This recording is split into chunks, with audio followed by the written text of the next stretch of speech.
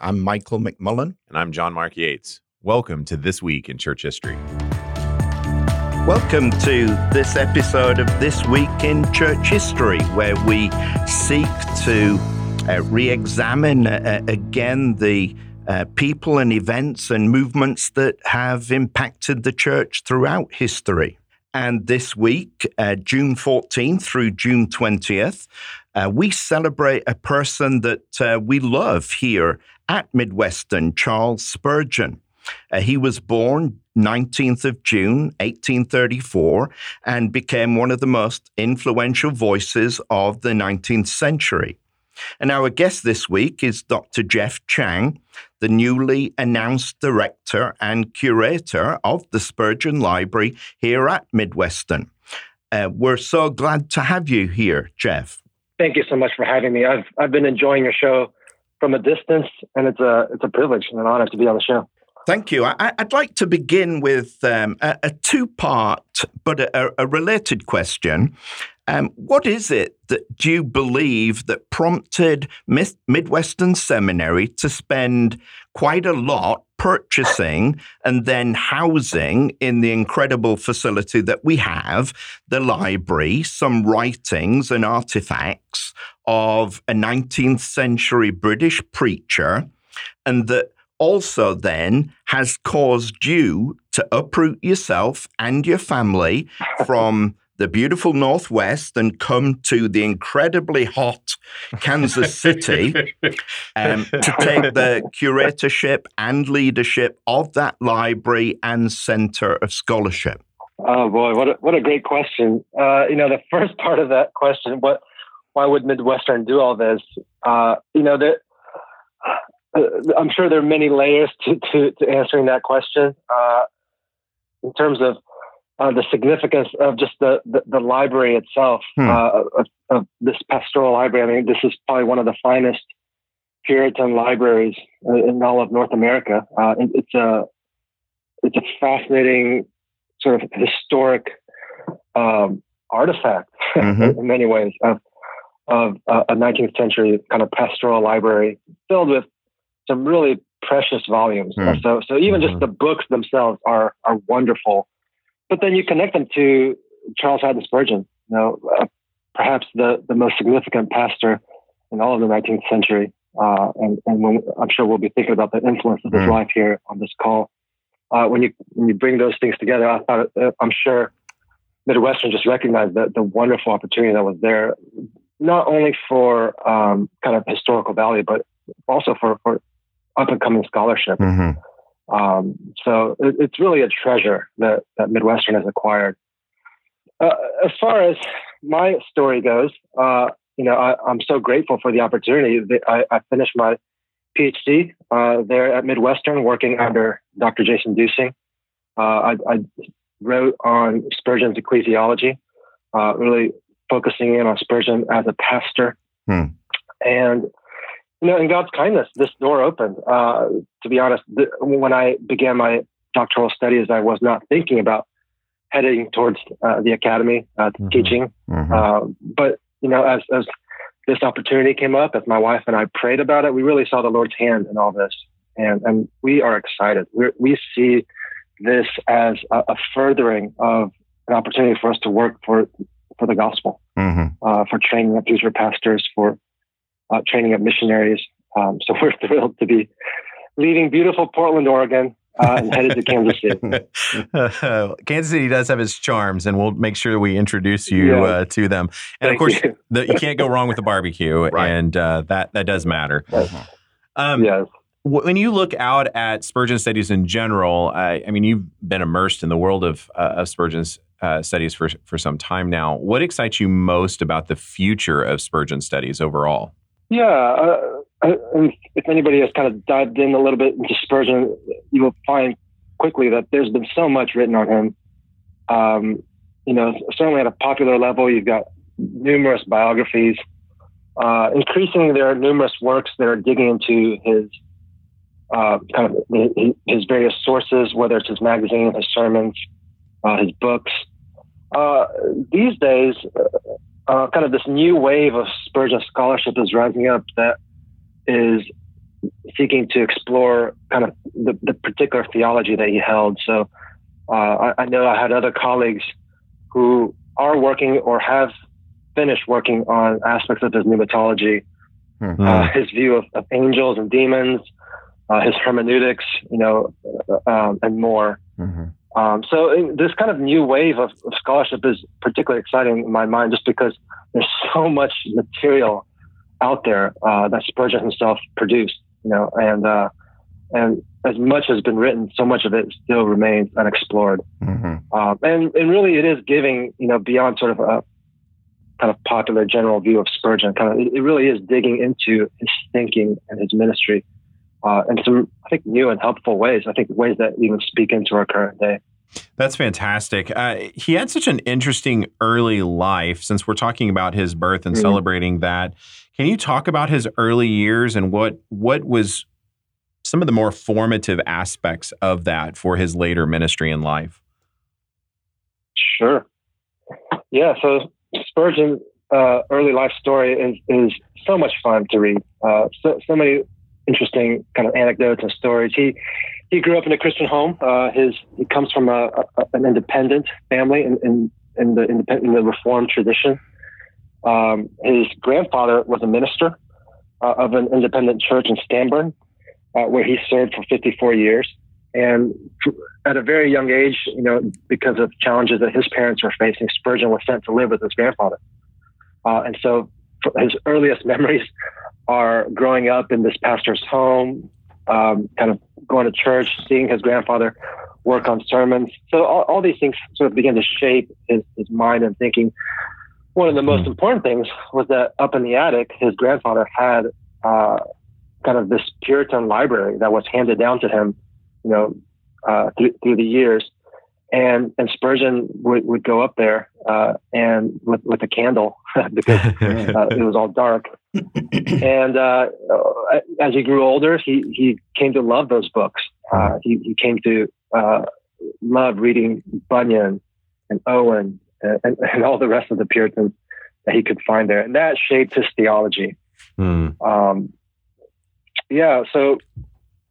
growing up as a Congregationalist, he was not a Baptist, but very interestingly, going off to an Anglican school, he was challenged in his view of baptism by an Anglican clergyman, and kind of unwittingly, the clergyman turned him into a Baptist, and Spurgeon sort of became convinced, if I someday become converted, I want to be baptized.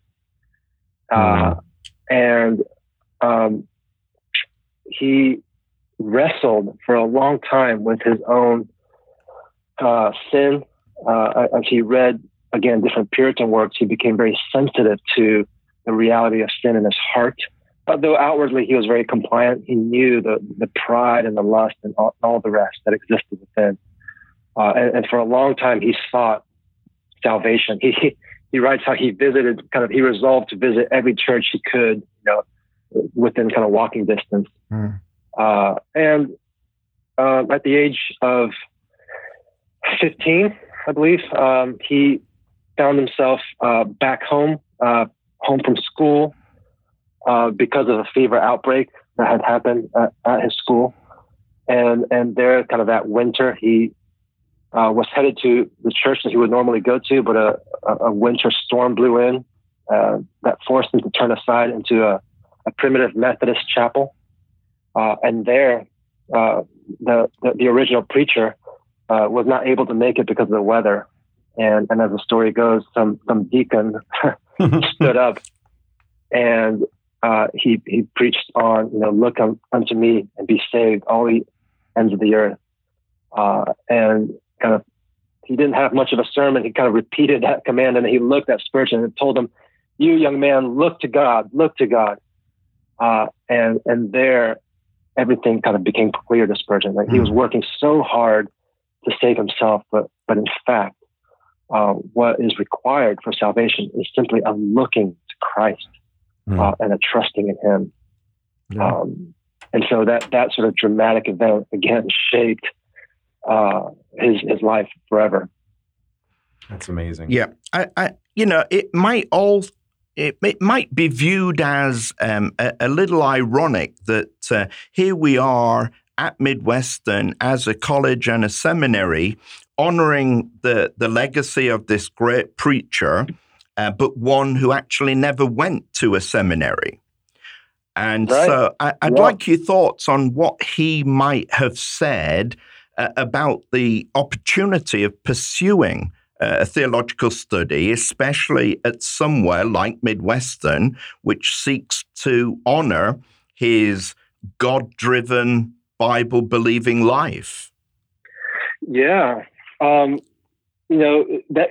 story that I told about his conversion, I mean, there you have somebody who was kind of untrained, a deacon in the church who stood up and gave a very simple sermon, and God used that to convert him. Right. And so that I think left a deep impression on Spurgeon, where he recognized, the power of the gospel, even sometimes above and apart from the preacher. Spurgeon himself would go on to become a preacher. He was sort of roped into it. He began preaching in the lay villages. And Michael, what you were saying there, he had an opportunity as he was doing kind of village preaching, as he became the pastor of a village church there in Water Beach. He had an opportunity to go to college, and yet that never materialized. Right.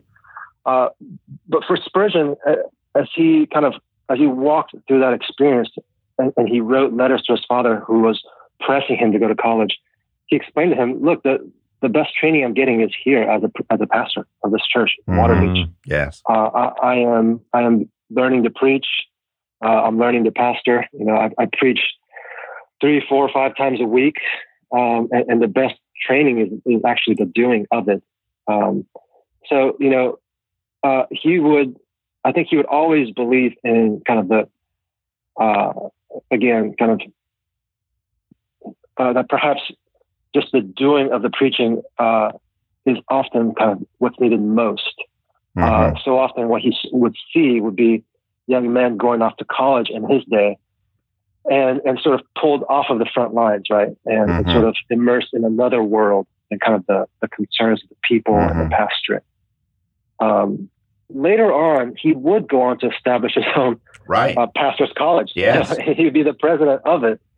And there, his students would be exposed to a very thorough education. But I think what Spurgeon never did was separate that from the life of the church, right? So every student that came to be a part of his pastor's college was a member of the church, attended the church, was involved in the church and the ministries of the church. They even lived with different families in the church.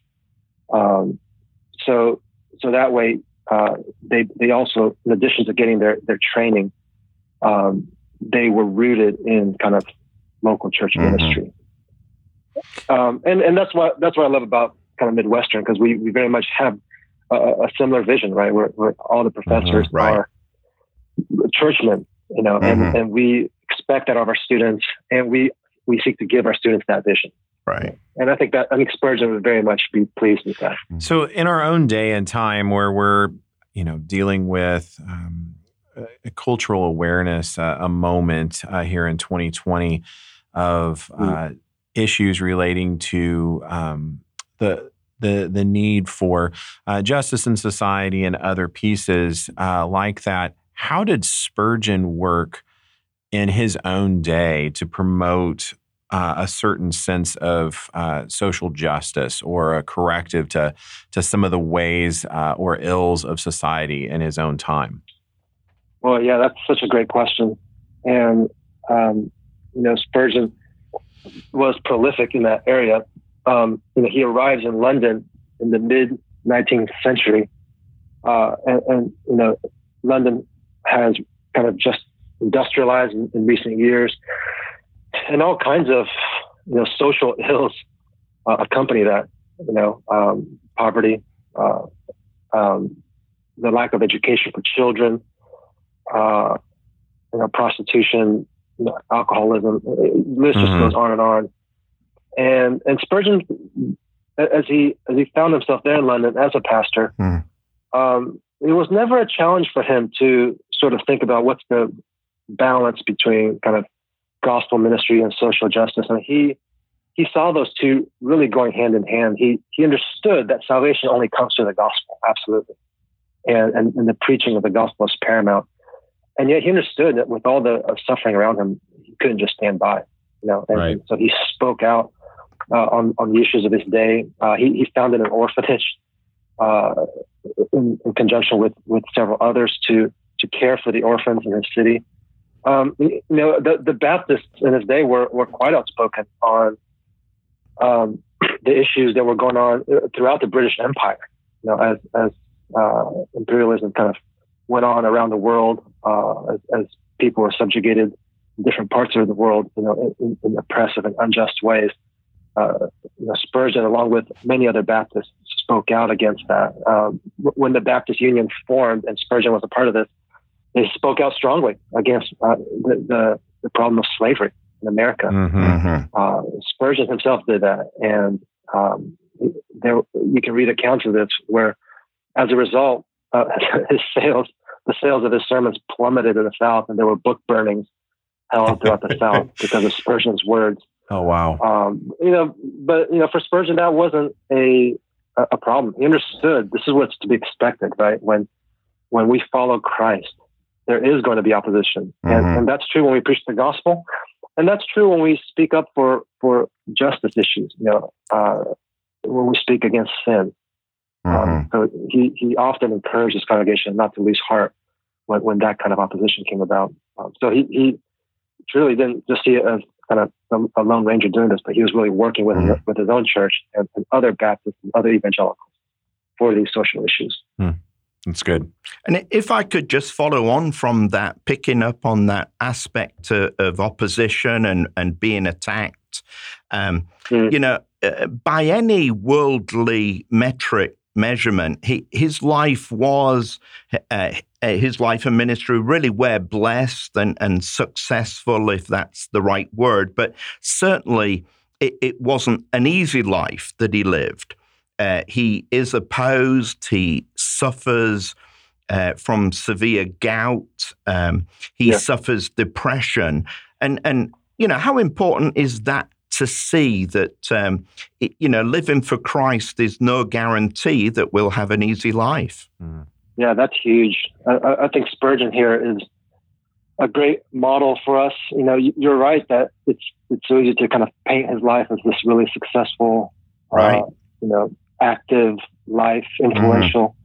But there's this whole other side of it where, certainly he was opposed. He, even from his arrival in London and the great popularity that followed him, with that came a lot of opposition, and he was constantly in the news, constantly kind of slandered in the news. Yes. And there were people who were kind of sort of out to get him. One of the darkest periods of his life that kind of intersects with that depression is this horrible tragedy that happened in the Surrey Music Hall, where some troublemakers basically shouted fire during one of his services, creating a stampede, and 7 people died. And as you can imagine, the press was unrelenting in their criticism of him. And that sunk him into a deep depression. That basically kind of traumatized him for the rest of his life. And he would forever live with those scars. In addition to that, gout, and then kind of the ongoing battle with depression. For him, he saw these things as a part of his sanctification. I think suffering shaped his spirituality, his walk with Christ, where as he looked and experienced kind of these things, he understood that this was an opportunity for him to trust in Christ more, an opportunity for him to be humble and dependent on God. And so in spite of all his successes and his influence, you actually have a man who's very tender and able to understand those who are suffering around him because of his own suffering. And so I think that's what in part made him such a great preacher, because of his suffering. Yes. That's good. Well, as we do in our podcast, we like to ask kind of 2 questions that of some shape that that help us maybe think a little bit about these individuals in a different way. So while historians don't tend to ask what if questions, what if something had never happened, what would have been the case if Spurgeon hadn't lived? If, from your perspective, what would have been different in the 19th century? Yeah, boy, that is a difficult question to answer. And it's challenging because he had such a great impact, in many ways. And so it's kind of hard to imagine what it would have been like without him. Big picture, boy, I mean, his sermons went all around the world, millions of sermons published, translated into like over 30 languages. It kind of went wherever the British Empire went. And so you think about that impact kind of shaping people's hearts and minds as they read his sermons all around the world. There are some really fascinating figures, where like something like the 90% of the Baptist churches that were planted or kind of revitalized during his lifetime had some connection to him or to his students. Yes. Right? So for the cause of Baptist kind of churches throughout Britain and around the world, Spurgeon had such a huge impact. His church became an engine for missions, for evangelism, for mercy ministries. Again, all around the world, to China, to Africa, to India. I think one of the biggest impacts he had was kind of towards the end of his life, just the stand that he took against theological liberalism. And there, kind of in the late 19th century, he was one of the first to sound the alarm, right? Yes. And though he, I think, wasn't fully prepared for that battle, his stand, I think, prepared subsequent generations, I think both in Britain, but especially in America. It prepared them for that battle. So, yeah, he shaped kind of evangelicalism in his day. He continues to have an impact down to our day. Right. I think on a more personal level, what impact has he made on me? I think one of the interesting points is the church that I currently pastor, Hinson Baptist Church. Walter B. Hinson, after whom this church is named, and one of its earliest pastors, was trained under Archibald Brown, who was one of Spurgeon's students. Right. No way. So he came over from Britain, landed in Canada, pastored there, and then ended up in Portland, Oregon, and pastored here. And he, again, was significant in this church. And he was known, because he was a Brit, I think, he was known as Spurgeon of the Pacific. Wow. by folks out here. So it's fun that I have somewhat of a connection all the way to the Spurgeon's day. Yeah, that's wonderful. That is fantastic. So let's turn to that next question that we like to ask. How should Spurgeon's life encourage us as individuals, as church leaders, to be for the church? Yeah, I think Spurgeon's life has a lot to say to us about that. I've often heard a pastor who did a talk on Spurgeon. He said, don't try to copy Spurgeon. You're not Spurgeon. And I think that's good advice, because again, if you read his life, it's overwhelming, right? All the books and sermons and a pastor's college, and dozens of churches planted, and all that he did. And as pastors, we want to be fruitful for the Lord. And certainly that story, that picture is so attractive to us. But we have to recognize that Spurgeon, that God gifted and used Spurgeon uniquely in a particular moment in history. And so certainly it would be, I think, a bit foolish to try to just replicate all that Spurgeon did. At the same time, however, I think when we step back and we look at his life, kind of those figures aside, we see a man who was kind of rooted in the local church. From his conversion on, Spurgeon sought membership, sought to be baptized, and was deeply involved in a part of a church. Even before he began preaching, he taught Sunday school. He distributed tracts. He wanted to do whatever he could to serve Christ. And then since becoming a pastor, on top of all that he did, really in essence, what he was someone who was just seeking to be a faithful local church pastor. Week after week, he preached faithful, excellent sermons. Right? He did membership interviews. He helped his church think, the elders think through cases of church discipline. Right. He mentored younger men who were seeking to go into ministry. And he partnered with other pastors and other local churches and associations to try to further the cause of the gospel, in their city and around the world. And so these are just the kinds of normal things that all pastors are to be about. Right. And in that way, even though his work takes on this amazing scale, but I think when you step back and just look at his life, he is a model of what it looks like to be kind of for the church, to be laboring in the context of kind of building up God's people, creating this faithful witness, not just, again, of himself, but of a whole church, a faithful witness to the gospel in the local church. So I think he has a lot to say to us. That's a lot of what I did my research on in my dissertation. If I get a chance, I want to be able to bring that out to young men and women who are looking to serve Christ, in the work of ministry. Well, Jeff, I'm excited to see you do that. I'm excited about your upcoming work as you work on the Lost Sermons series, and we continue to produce those here at Midwestern, which for our listeners, if you have an opportunity to pick up one of these volumes of the Lost Sermons of Charles Haddon Spurgeon from his early years, they're beautiful volumes, but it also shows a very young pastor who is learning how to trust the Word of God and preach the Word of God faithfully. Right. And it is such a great tool, really, for anyone and for anyone's library, which, of course, you could pick up at the Midwestern bookstore, The Sword and Trowel, either here on our campus or online. Jeff, thank you so much for joining us. We can't wait for you and your family to get here to Kansas City. We're looking forward to serving alongside you. Yeah, thank you so much. All right. We'll look forward to talking to you soon. And for our listeners, we'll look forward to seeing you next week.